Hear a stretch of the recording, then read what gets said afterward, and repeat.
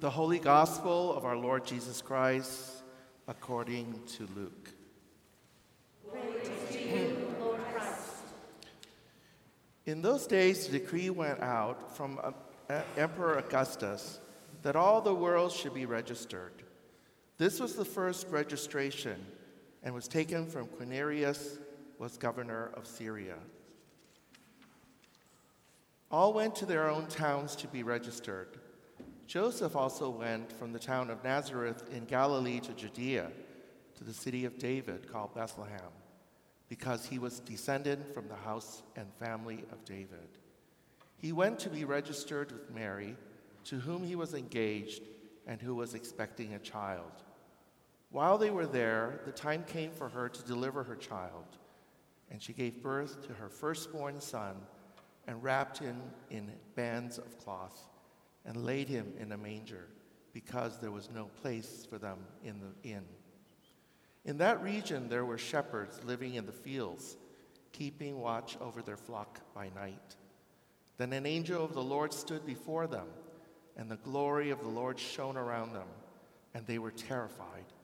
But the angel said to them, "Do not be afraid, for see, I am bringing you good news of great joy for all the people. To you is born this day in the city of David a Savior, who is the Messiah, the Lord. This will be a sign for you. You will find a child wrapped in bands of cloth and lying in a manger." And suddenly there was the angel, a multitude of the heavenly host, praising God and saying, "Glory to God in the highest heaven, and on earth peace among those whom he favors." The word of the Lord. Praise to you, Lord Christ.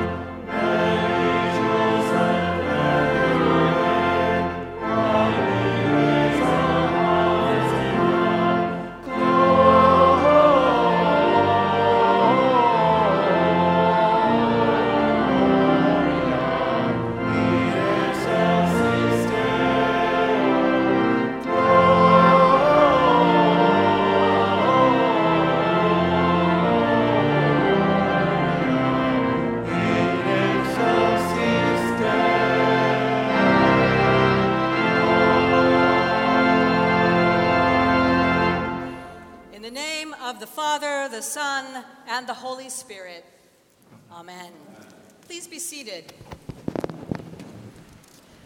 Well, welcome to St. Edmund's on this very special night, on this holiest of nights.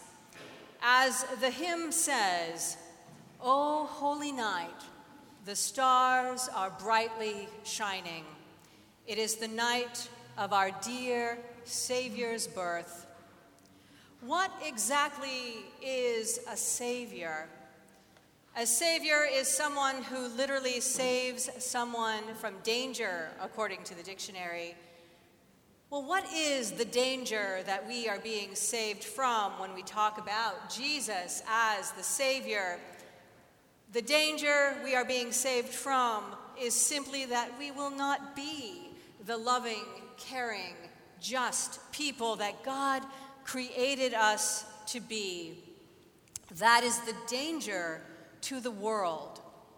Jesus is that Savior to show us the way to the divine love that sustains the true order of the world. What was this world that Jesus was born into? Well, it wasn't a very just world.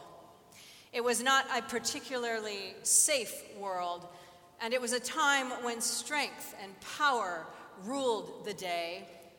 It was a time because of King Herod's fear of losing power, he later sought out any threat to his earthly kingdom and eliminated them, children included.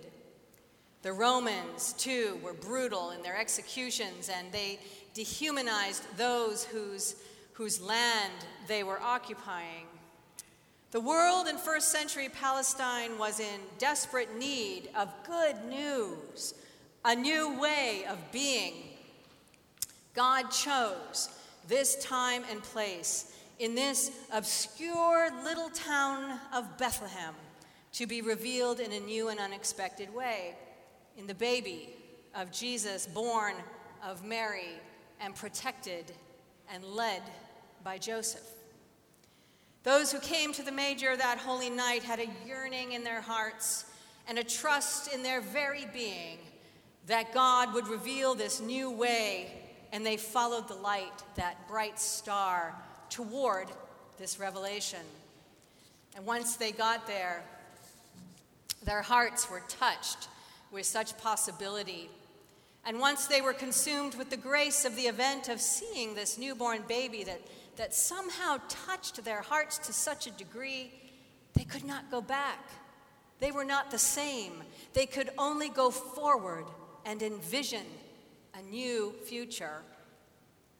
Lo and behold, when they arrived in Bethlehem, they saw a child, a baby, born in a humble setting, not born of riches or power, strength, but born in ordinary, humble circumstances. A reminder that all are worthy, not just those graced by a royal birthright, and not those who can command an army. Mary and Joseph traveled for days over rocky ground, tough terrain to get to Bethlehem, as was ordered by the census collection. Mary, 9 months pregnant on a donkey. Times were uneasy, hard, uncertain. Getting to Bethlehem, that was a struggle. This Christmas, the Holy Land will have a different kind of silent night because of the atrocities that happened to the Jewish people and the war that continues to rage on, where many innocents have died and are dying. The town of Bethlehem in the West Bank has canceled all Christmas celebrations.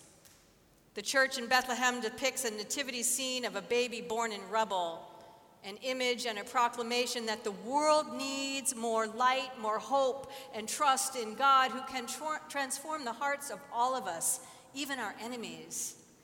We must pray for this transformation and act with trust and humility for a new future. With no sparkling lights, no grand feasts, no decorations, Christmas comes home to Bethlehem in a new but not so new way. And more than ever in recent times, we must remember this most profound revelation of the incarnation 2,000 plus years ago as a sign that the love of the divine is so powerful that it exploded into the world like a second Big Bang to change the course of history. But it didn't just end there. This is the power and the glory that should supplant all world leaders' desire for supremacy, revenge, land, or power. We must make this journey to Bethlehem year after year, and even in between, to remember the awesome value of this night.